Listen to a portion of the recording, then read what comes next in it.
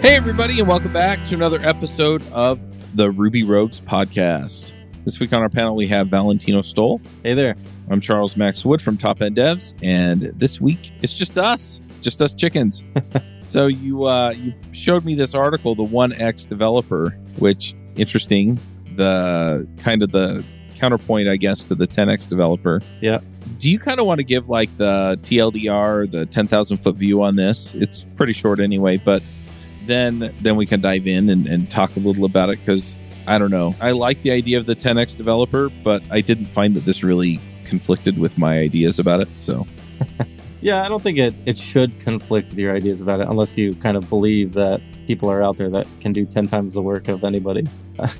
But yeah, I really like this article because its kind of tagline is programming as a tool and to treat it as such. And so can a tool really be 10 times more efficient depending on the person using it?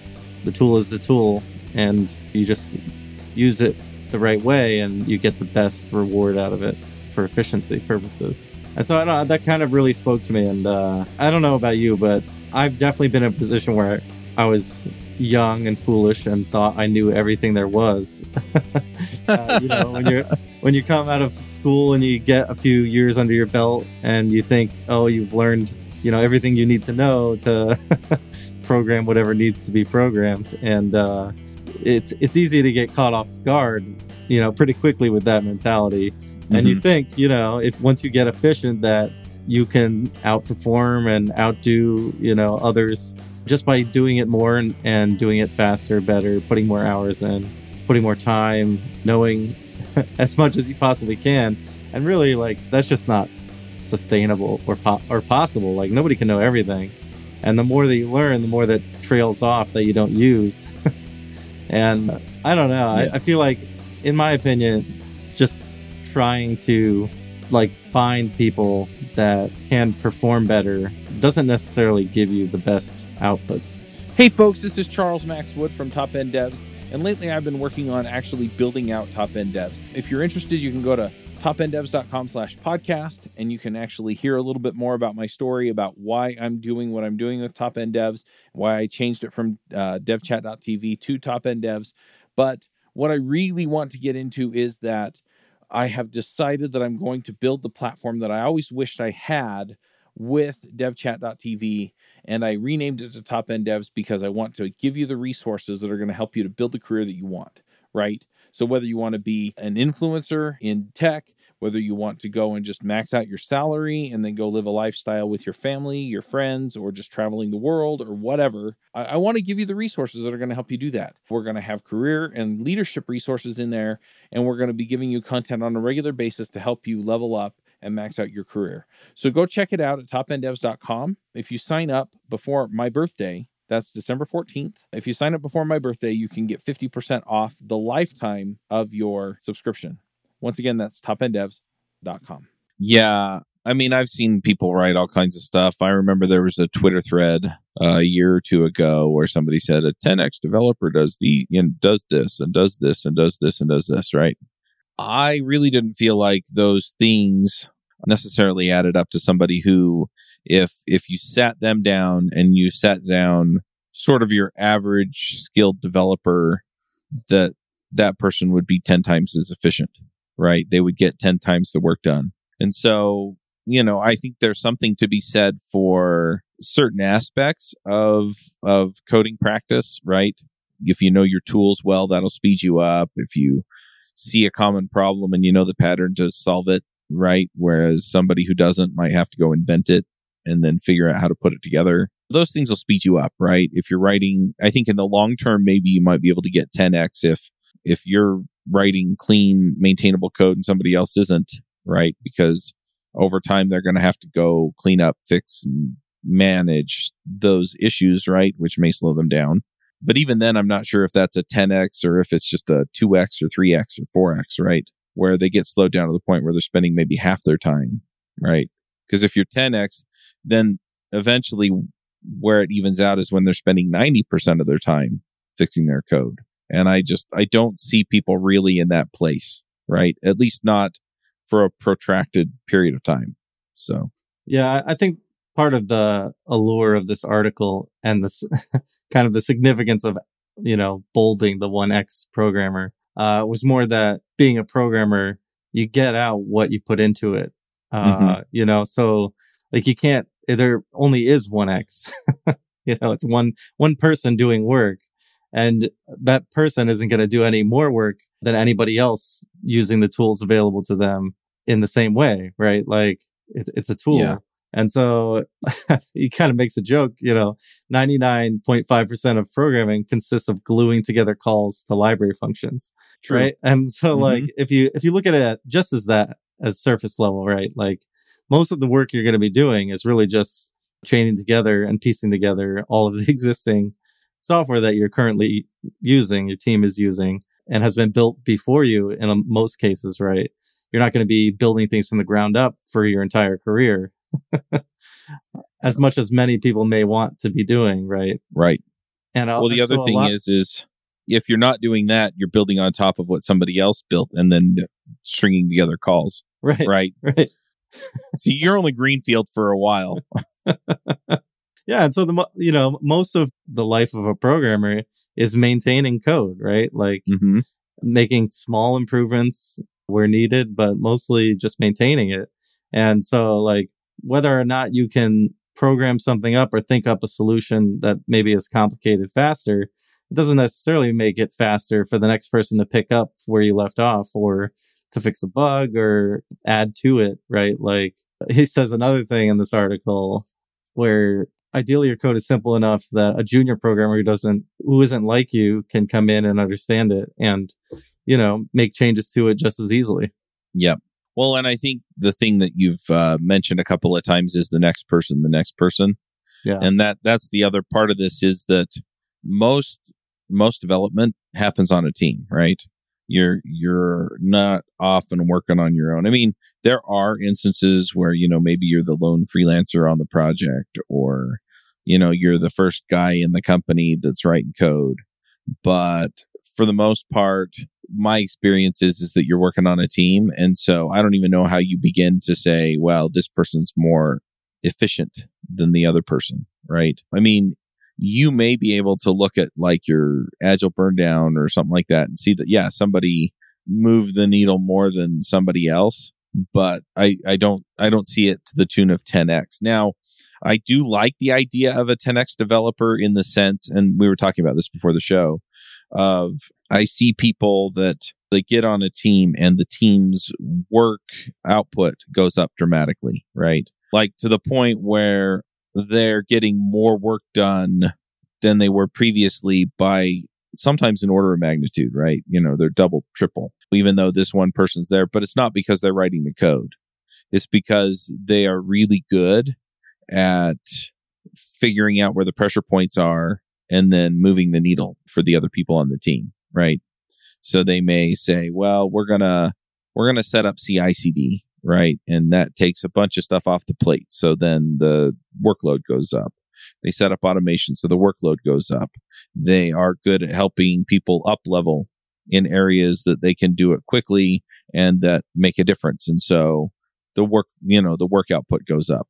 And so if you're talking about a 10x developer who's a really good team player, I can see that happening, but it's because they have the experience and the desire to make a difference there in that way. It's usually not that guy wrote 10 times the code this other guy wrote. Yeah, I think that makes a lot of sense. I mean, especially if maybe we should break down what we're really talking about with multiples, right? Like, what are people really referring to when they say, oh, they're a 10x developer, right? Like, what do people imagine? Like, what do you imagine when somebody says, oh, that person is a 10x developer? I want a badge on my shirt that says 10x developer. Right? I mean, usually when people are talking about this, they're trying to make some kind of point about elite programmers. And you know what? I just don't see it. I see a lot of people that contribute at a high level, but those people are usually not the people who are looking to get the recognition for being a 10x developer or whatever, right? So when it really boils down, it's okay, how much value do I add to whatever project I'm on, whatever team I'm on, whatever company I'm working for? And it's hard to measure that, to be honest, right? You're saying, okay, well, how do you define that? And there are so many things that are hard to measure, right? I mean, if I spend a few minutes coaching another developer, I mean, how do you measure that, right? In minutes, in the amount of time that it saved them, in the amount of time it took me, and, in how often they use that knowledge over and over and over again. I mean, it's just, and how do you do that? How do you keep track of that? So if you're new to a team, you can kind of see the incremental change, right? But ultimately, I don't see a good measure for this. And often when people are trying to make the point that they're a 10x developer, it's because they either have something that they have to satisfy for their ego, or they're not delivering at that level and they're trying to prove that they are. And that's not to say that somebody who says they're a 10x developer isn't one. But for the most part, I really don't see the point in trying to tie that output in any way to like lines of code or commits or agile points or whatever. Because at the end of the day, we're all just trying to get the job done. And as long as you're contributing in a way that moves the project forward and you're not doing other things that are a detriment to the team, then yeah, back to this 1x developer idea, then you're doing your thing, right? And everybody else is going to do their thing. And you just keep working the system and working the project and doing what you need to do until it's done. I don't know. What do you think? Like if you could pin a definition on this thing, what would you do? Because I kind of punted. Yeah, that's the thing. I mean, what do you expect out of somebody programming? Mm-hmm. I guess is what I was after. And there is no answer, right? Because there are so many things you could do with programming. What are you being hired to do? Ultimately, I guess what it comes down to. And there's already plenty of companies and services that track that progress in different ways. And I guess it depends on the company, right? Like, what do they expect? What value do they expect to get out of you as a programmer? Mm-hmm. I think a lot of times it just comes down to being a great team player. Like kind of circling back to that team setting, I would say above all else, it's how well you work within a team, because there is only so much work that can be done by one person. Even if there are people out there that I've worked with for sure, and they crank out a bunch of work. They find bugs really quickly. They're on top of things, but they're not doing everything. Mm-hmm. They're not even doing everything for the team. Right. That they're on, there's limits, right? And if they're all consumed in doing those things, in fixing bugs or focusing on their tasks that are assigned to them or things like that, things can get overlooked, and it doesn't exactly make them more performant in the grand scheme of things, right? Like most companies as they grow will have more than one team and more than one department, and things get orchestrated across teams, across departments. There's Mm-hmm. like a bunch of moving parts, a bunch of moving people, and a bunch of moving work. And it's easy to get caught up in, what is happening specifically in front of you, that I think even if somebody can race forward faster, it doesn't necessarily mean the rest of the work races forward faster. And so I think just the value of a programmer in general is that they can sustain a steady pace toward a common goal amongst their teammates. Yep, absolutely. Well, the other thing is I've worked with some of the terrorists, is the way I've heard them put, right? Where they crank code out, they solve bugs, but yeah, they're so toxic to the team that they actually hinder the progress forward for everybody else. Yeah, and I mean, they don't even have to be a negative player. It could be somebody that does things in a positive way too. But at the same time, it's like there are projects that get shelved. You could put a bunch of effort out and work, and the business has a different direction they want to take. And all the time, work can get shelved. And so I think kind of like what I've learned over the years is, just to take your time and progress, as long as you're progressing with your team as far as what the ultimate goals you've set for whatever your iteration cycles are. I think that is just the most important. And that's kind of what resonated with me about this article is like, think of it as just programmer. No, there's no times possible really because it's just, well, do you work in this team or not? Right. Mm-hmm. It's more of like a true and false question rather than a multiplier. Yeah. Well, it's interesting too, because a lot of times, we're looking at output, measuring it in different ways. But at the end of the day, what we're really doing is the people at the business level, right? The people who are ultimately authorizing somebody to write you a check for your time, right? They're just looking at it and saying, are our problems getting solved, right? Are the things that need to get done getting done? And so to your point, right, it's, are you an instrumental part of that or not? Right. And that may be down to skills. It may be down to attitude. It may be down to other things as to whether you do or don't meet those criteria. But are you getting the stuff done that needs to get done? Right. I think if you look at it from programming as a tool, I think it takes away kind of the blame of it all too, right? Like, okay, well, if somebody isn't performing, maybe there's something about the tool that they're just not using, or it's not applicable to the team that they're on, right? Like sometimes certain teams just aren't meant for some people, right? Like I'm not super strong in DevOps, and not that I wouldn't be able to do the work. It's just right. The way that my mind works, it just doesn't line up with that kind of orchestration and things like that. And I know I could figure it out. But if I were dropped into a team like that, I don't know, I definitely wouldn't perform as well as I would kind of in a full stack area. And that it depends. Like some roles are better for a person than others, and sometimes it's easy to just say, oh well, that person isn't performing. They're this X person, half an X or something. And in most cases, it's not true. It's usually due to how they are either integrated into the team or how the team is like integrating them into the team. And so I feel like more often than not, somebody that's underperforming, it's more the team setting that is the issue. Yeah, sometimes. I mean, going back to the idea of programming being a tool, though. So my father-in-law is a general contractor, and crap breaks around my house, and he's usually the one to come over and to help me fix it, right? And it's never, well, I can't say it's never just him fixing it, but it's usually not just him fixing it, right? Most of the time, he's coming over here and he's showing me how to pull stuff together, and there is some level of skill with the tool, right? There is some level of practice that goes into it, right? That's why on Top End Devs, I'm telling people to learn something new every day, right?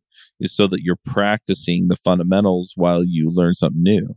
And as we kind of attach some value to that, right? Then what happens is, as I work with him, I get to learn the tool, right? And similar to that, as you work on a programming team, you get to learn, the capabilities of your tools and how to use them. And so that's where I kind of bump up against, I guess, this idea of the 1X developer, because not everybody is skilled equally. And you said that like with DevOps, right? You could figure it out, but that's not your strong suit, right? You haven't spent a lot of time developing the knowledge or skills there. But just keep in mind that, there are going to be people who perform more or perform better, who show up maybe in a more meaningful way for the team on a regular basis. But that doesn't necessarily diminish your value to the team. It's just that the expectations might be a little bit different as to how the team plays together. And what's really interesting to me is that a lot of times, if you get all of the people who kind of perform at the top level on the same team, they don't jive, right? And so there's more to it than just, you were saying, it may be the team environment that's the problem. And sometimes that's the case. But I don't want to discount the fact that there are skills and knowledge that people are going to need to pick up in order to be effective members of the team.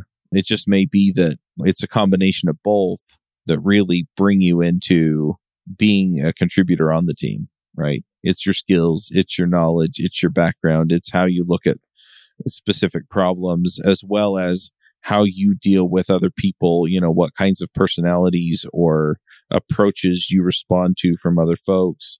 And so all of this plays together. Yeah. We had Brooke Kuhlman on not too long ago, and he brought up a ton of great points on kind of software craftsmanship. And there's a lot to that. Like you were talking about, you put in the time and you build your craft kind of, and you need to sustain that craft, and you need to, like apprenticeship programs out there very similarly. I feel like software could definitely benefit from something like that, right? Where there are people who are, the master craftsmen who really have just put in a ton of time and been around other craftsmen that have also had different exposure, but over long periods of time, know different design patterns, when to use them, as an example. But the father-in-law that came over and knew how to use the tool, right? You can learn and benefit from the other craftsmen on how to use those tools. And I think that maybe that's something that's missing in the whole algorithm here is a kind of an adjusting mindset, right? Like of less as output and more of just like honing skill, right? Like, whether maybe we shouldn't be focusing on this output, right? And more on just the handling of the equipment. Hi, this is Charles Max Wood from Top End Devs, and lately I've been coaching some people on starting some podcasts and in some cases just taking their career to the next level. Whether you're beginner going to intermediate going to advanced, whether you're trying to get noticed in the community or go freelance, I've been helping these folks figure out how to get in front of people, how to build relationships, and how to build their careers and max out and just go to the next level. So if you're interested in talking to me and having me help you go to the next level, go to topenddevs.com/coaching. I will give you a 1-hour free session where we can figure out what you're trying to do, where you're trying to go, and figure out what the next steps are. And then from there, we can figure out how to get you to the place you want to go. So once again, that's topenddevs.com/coaching. Yeah, I think it's a balance, right? I think there's some of one and some of the other, right? I mean, ultimately, we're getting paid for our output. But yeah, I mean, the companies that really understand it are the ones that are investing in that learning, right? That leveling up. And so I think there's both. But then what it really, I think, boils down to is if I'm going to be a good team player, then what's communication skills am I building? How do I interact with other people? And am I willing to learn, right? Am I willing to pick up the things that I don't know? And I think there's a lot to that as well. So one thing from this article that I kind of wanted to hit too was, going back to some of the ideas around, I think I mentioned that if you put two developers next to each other, over the long term, you might see one of them slow down as their code isn't great or isn't maintainable. The author of this particular article, he said the time to fix things is now. And he talks about how if you fix code or improve code now, then it's going to pay off down the line over and over and over again. And I really like that, right? I really like that idea. Again, so it's not just about, how many stories did I finish, or, how much of this project did I finish? How many features did we release? But also, how much did we put in the bank that's going to pay off later, right? How much investment did we put in this code base that's going to save us time and effort down the road? Yeah, there's a lot to be said there. I mean, at Doximity, we have a kind of ongoing percentage of time that we should spend, kind of refactoring and cleaning up things that we made, even just revisiting code that we've touched recently, right? Just because refactoring should be part of that pattern. As you're going, this comment is always made, make the code easy to change and then make the easy change. That goes for so many different things, right? Not just refactoring specific things, but setting up for the people that come in after you to make things cleaner, right? And I know there's a kind of a thing about clean code. What does that mean? Like there are so many so many articles you could read on what clean code is and how to apply it. But really, it just means simplicity. How do we make things less complex and make it easier to change and to go in and clean up, as you're saying, as you go along? I mean, if things are relatively straightforward, it's going to be really easy to do that. So, I mean, I feel like just revisiting the title again, if you're trying to maximize your output, it can be very easy to overlook simplicity, right? Especially if you're focused on pace, right? The faster the pace is, the harder it is to change things, to refactor, especially if you don't have a pattern of refactoring. And I mean, if you're a business and you're trying to measure progress are visible changes, right? And so those don't include refactorings for the most part, right? They maybe include bug fixes, but hopefully most of your code doesn't have bugs, right? And you're not spending most of your time chasing down bugs. And if you are, then even more to your point and the point of the article, fix things now, right? Because you don't want to be spending all of your time trying to fix things, right? Like as a business, you want to either maintain something that's working or to hopefully expand the ability of your business to make more money, right? Which is typically done by making significant additions to your code base. Yeah, makes sense. And I completely agree in that sense, right? That the time you put into that kind of a maintenance, I was thinking about something else, and I'm trying to tie it together because it kind of came out of this thought. So if it's a little incoherent, I'm sorry, but I mean, effectively, what we're talking about is, that level of allowing you to pull it apart, put it back together. So what I was thinking about is, we talked a little bit about this before the episode too, but I'm running for school board right now, right? And one of the things that I'm running into, and I've gotten pretty used to the jargon and the approach in software, right? And so I hear it and I just kind of understand it now. But I'm going to the school board meetings, right? And they're talking about some of the things that they've had going on for the last while. And I've been going for the last few months to the school board meetings, but they use this jargon. They talk about different aspects of what they do and things like that. And I mean, afterward, I went up to the board president and just looked at him and said, so what's this? And what's this? And what's this? Right. And so, some of it's down to the simplicity and the craftsmanship, and some of it's just down to how does my code communicate, right? Is it going to take a domain area expert to understand what this code is actually about? Or can I look at it and kind of get a gist, even if I'm not a domain area expert, where I'm looking at it and going, all right, I can see that this data moves through this particular area of code in this way, right? It transforms it in these ways. It saves it in these places. It does these kinds of things without necessarily having to understand that, hey, this is really just a metric, or this is really just a string of data, or this really is an address, right? Instead of the other details that may or may not be there. And so, this is down to like variable names and function or method names and your approach to that stuff. But again, just making it so that it's easy to follow for people that haven't been doing it for the last however long you've been there. Yeah, some of it's refactoring, and some of it's refactoring, but some of it's the other stuff. Yeah. So I'm curious, what else that you think makes for what are some things people can do to make themselves a better programmer? This article kind of touches on a bunch of things to kind of make better use of the tools. Mm-hmm. What are some things that you've experienced where, I know we've talked about this before in the show, right? Where there are qualities of some people where you see them doing a lot of work. What about that they're doing is something that people could do? Right. So, I mean, I have the 7 things that I tell people to do that's part of the Top End Devs method, right? And so one of them is learn something new every day. The other one's commit code every day. And this should be outside of the work environment, though it can be inside the work environment if they give you time to experiment. But just that experimentation, that level of, what if we did do it this way, right? What if we did approach it this way? What if I see this problem coming down the pipe? I'm going to try 2 or 3 different libraries that solve the problem.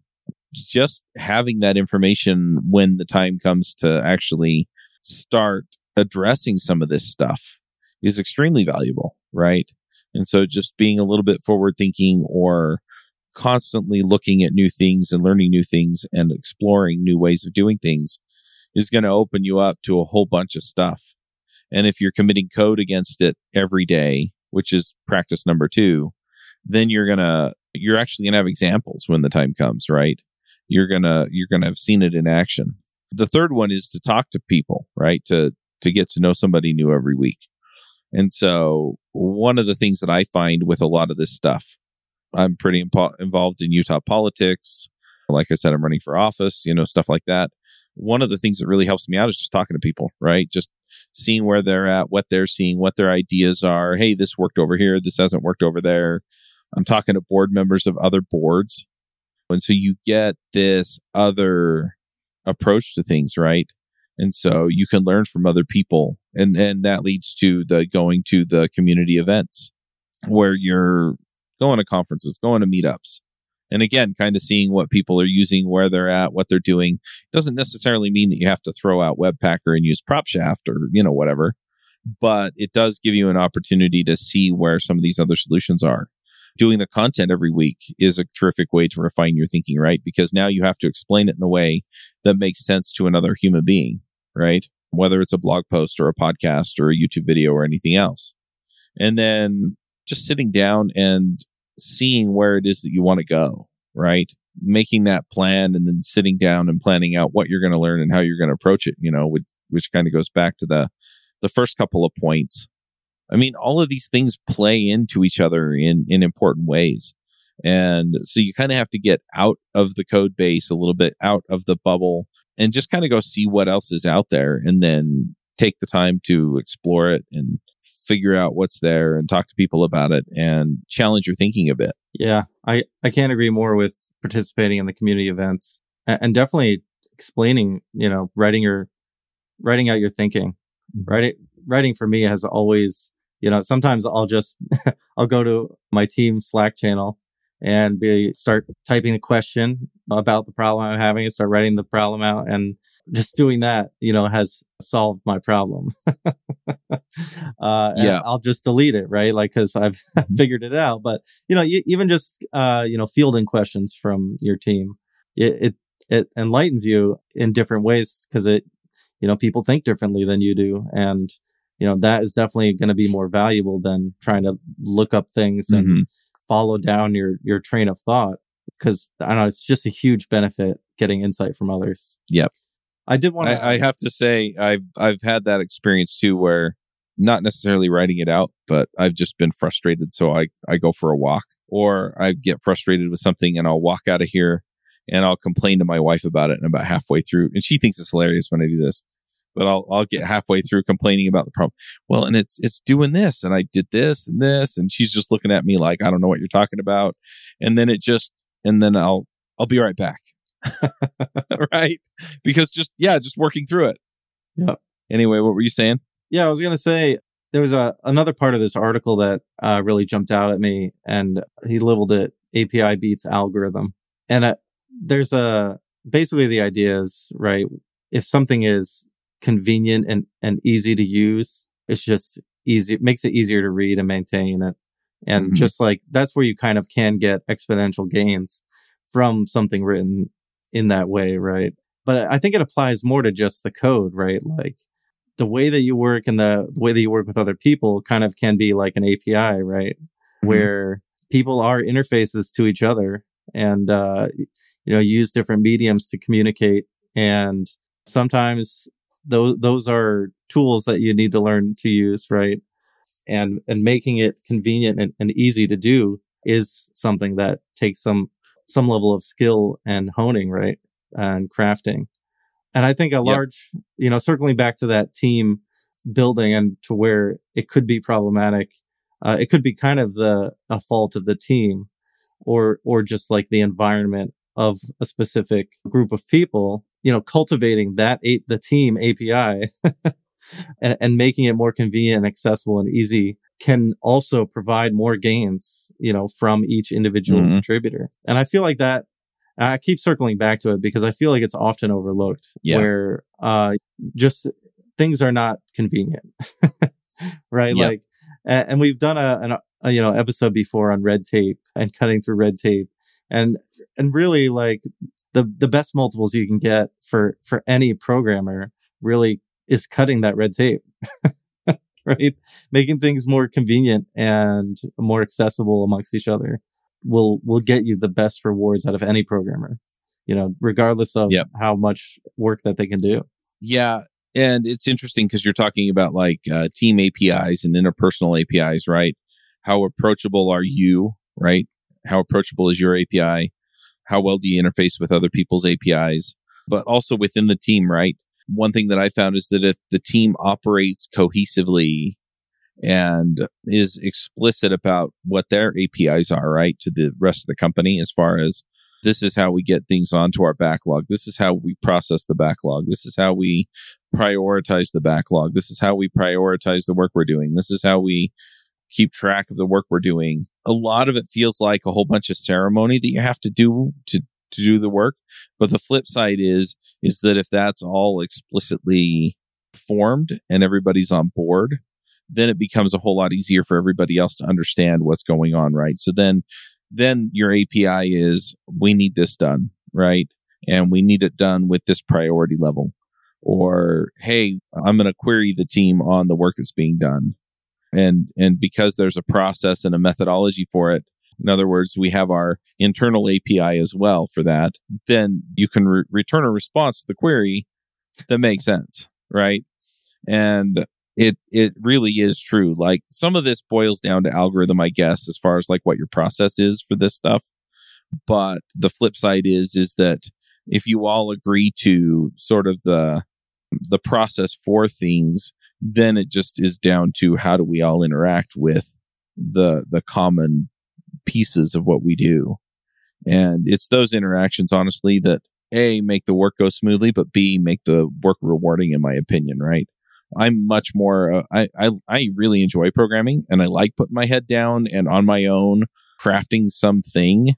But I'll tell you, the places that I've worked, essentially what most of my fulfillment came down to was that I enjoyed working with people I worked with. Yeah, maybe it should be less about speed and more about drag, right? Like what is causing drag amongst programming, right? Like if you don't have these processes for something, like let's say how to triage a bug, or how to progress through, decide whether or not you're going to focus on a specific feature or something else, whose responsibility that is. These are all questions that add to the drag of the programmer, and really to anybody on your team, right? Like, what is introducing these things that is causing people to slow down, right? Rather than just be able to do their work.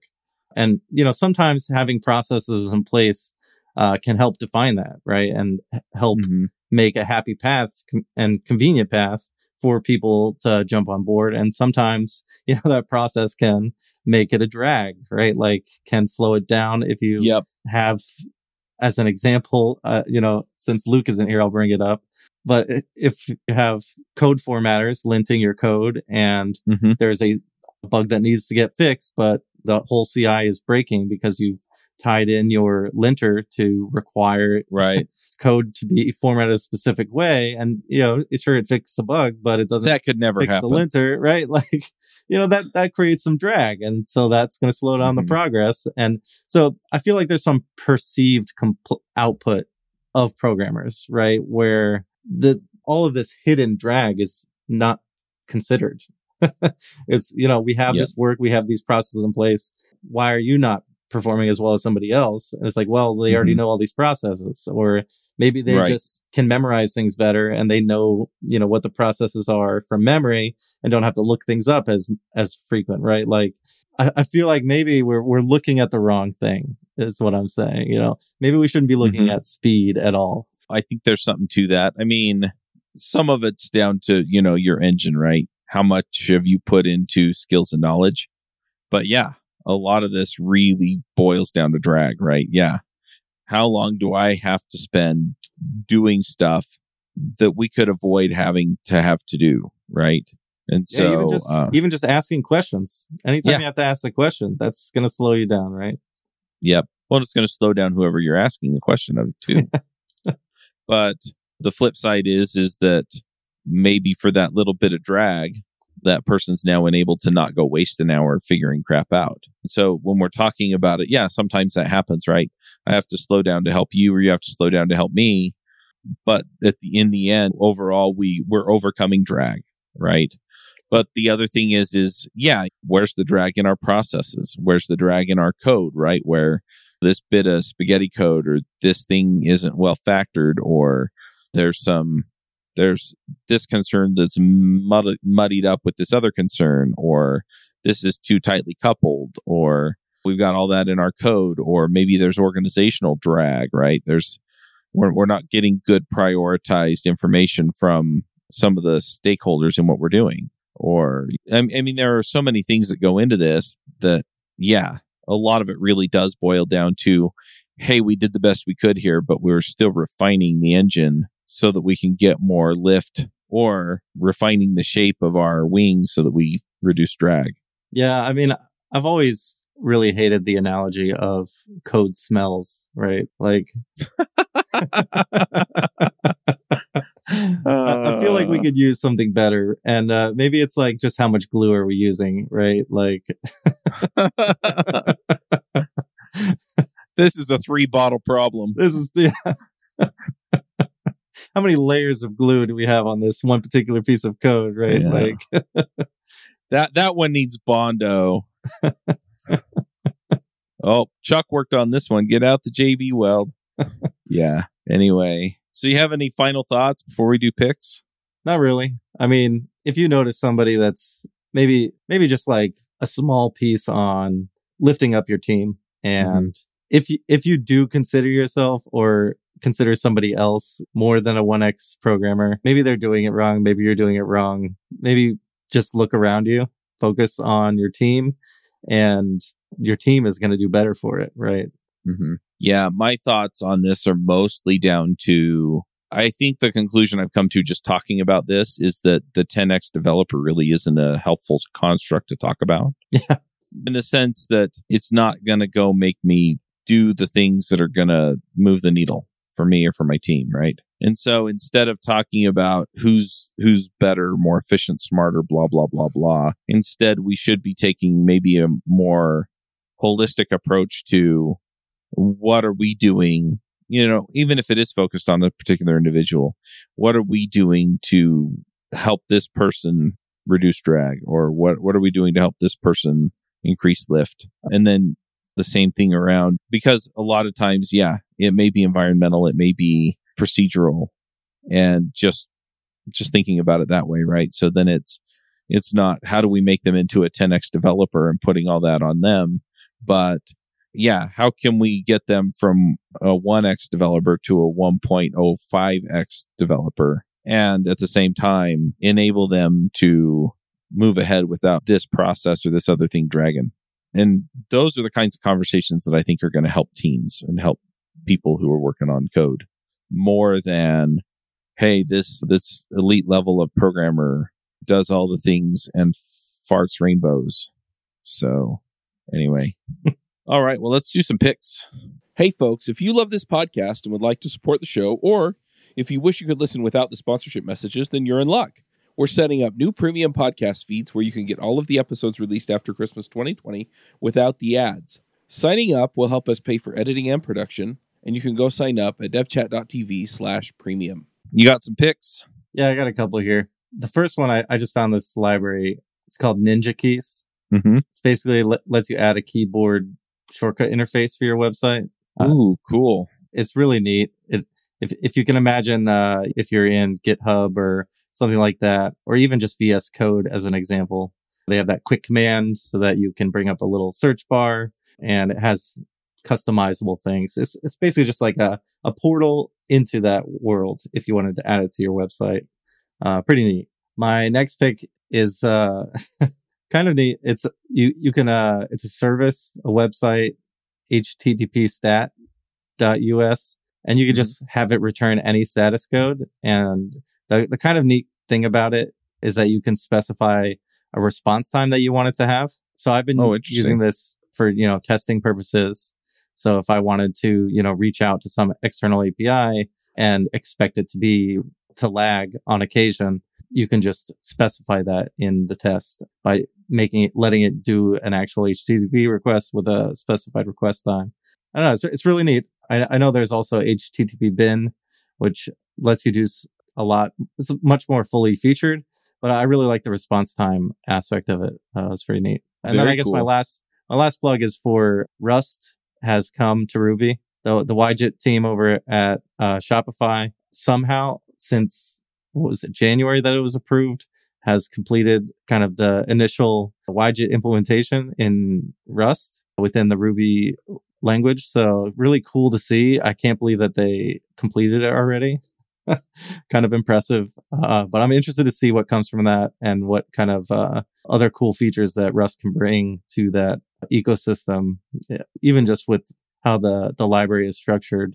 It's going to be pretty neat. Still kind of off by default kind of thing, but worth checking out. So I'll leave the PR for that. Nice. We should do an episode on that, see if we can get them on. All right. I'm going to do a few picks. So I've been doing board game picks. I'm going to do something a little bit different this time. And it's board game adjacent. So, don't feel bad. But one thing that I play with my kids, so especially with my daughters, my 13-year-old, my 15-year-old, we play things like Battleship. What else do we play? They have darts. They have, I'm just going to open it up on my phone here.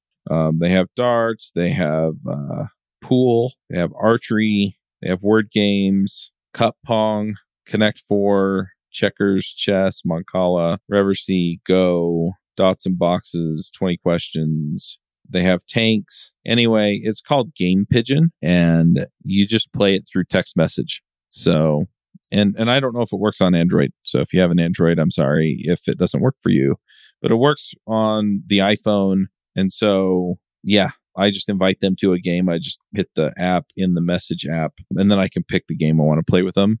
And then, it's turn-based, right? So if we're playing darts, I'll throw my darts, and then it notifies them that it's their turn, and then they can throw their darts, and then it'll notify me that it's my turn again. And it's fun. It's just kind of a fun way for us to sit and goof around and, hang out virtually. So I'm going to pick that. One other thing that I'm going to shout out about, I mentioned that I'm doing this, I'm running for school board. And so a few things that I wanted to shout out there. If you ever want to run for public office, it's a lot of work and it takes a lot of time, even for some of the local elections, right? I got my signs for my campaign at signsonthecheap.com. And so I'm going to pick them because the signs were cheapish, but they're just like all the other political signs. They just cost less than anywhere else I could find. So I'm going to pick that. And then we just moved, and I may have picked these on the show before, but we just moved the process for scheduling and recommending topics and stuff like that to a new system for Ruby Rogues. And we're working on doing this for all the other shows. I already set it up for JavaScript Jabber, so that's where I piloted it. I don't know why I picked the biggest show instead of the smallest one, but I did. But anyway, so we're moving everything over now. And the things that we're using there, one is make.com. And it's kind of like Zapier, except they have like this visual workflow option. In fact, that's how you set it up. So you actually drag and drop integrations instead of having like a step-by-step one thread of execution dealio like you have on Zapier, right? So if your process forks on Zapier, you have two zaps, right? And on make.com, if it forks, you just drop a router in there and you fork it. And then you can see both lines. And so it's pretty nice. I haven't run into anything that I wanted to integrate with that it didn't work with yet. I say yet because they all have holes in them, right? They have things that they haven't hooked up yet. But I'm pretty happy with them so far. And then the other system is Podio. And Podio is, man, how do you even describe it? So they have a bunch of different, so you set up a workspace and you add apps to your workspace. And then you can set up connections or relationships between them. I had somebody explain it to me kind of like it's kind of like Microsoft Access, but I haven't ever used that, so I don't know. But anyway, so in this one, like we have a hosts app, which is basically a list of contacts. We have a guests app, which is a list of contacts. We've got a publishing app, which is the episodes, right? So you're kind of getting the idea. And then they have a bunch of automation tools that you can use. So essentially what happens is like if somebody schedules to come on the show, then what it does is it sets up the prep documentation in Discourse, which is what we're using to basically have a conversation about what we're going to talk about before we talk about it. Hey, go read this, go watch this video, stuff like that. And then it goes into Podio and it creates the episode and ties the hosts and the guests and everything else to the episode, right? And then when it's recorded, it'll actually prompt the hosts to put the link to the recording in the thing, and then it marks it as recorded, and it sends an email out to everybody who was on the episode saying, hey, go make sure all your picks and everything are in so that we can do the show notes. When it's published, it'll remind everybody that it's out. They can go share it. I'm working on making that more robust. So it's like, hey, here's some images you can use and stuff like that. But for right now, it just reminds you that it's out. Here's the link. It sends out email reminders a week before and a day before the episode. And so anyway, it's pretty slick, and all of that's done in Podio. So, and the other thing is we were using Monday.com before to track this stuff, but it was just my team that releases the podcast that was on there, because Monday.com, you have to pay per license, and we have like 20 hosts on Top End Devs, and so I would have had to buy like 25 licenses, and I could not afford 25 licenses. So the other feature, and this was kind of the killer feature besides the level of automation you get out of Podio, which is owned by Citrix, by the way, was that you can add light users to a workspace for free under the license that I've purchased for myself. And so I'm just adding everybody in that way, and it's saved us a bunch of money that way. So I'm really digging that. But the other piece to this is that I have the same kind of automation set up for like reaching out to potential sponsors. I'm working on doing the same thing for the summits, right? Inviting people to the summits. So anyway, lots of terrific stuff there. So I'm going to pick those, and then, yeah, go check out Top End Devs, trying to get the rest of the pieces in place. But yeah, hopefully we'll have the list of summits up here within the next week or so. We're definitely doing the Rails one in August with DHH. So anyway, those are my picks. All right, well, I guess we're done. We'll wrap up here, and until next time, folks, Max out. Bandwidth for this segment is provided by CacheFly, the world's fastest CDN. Deliver your content fast with CacheFly. Visit CacheFly.com to learn more.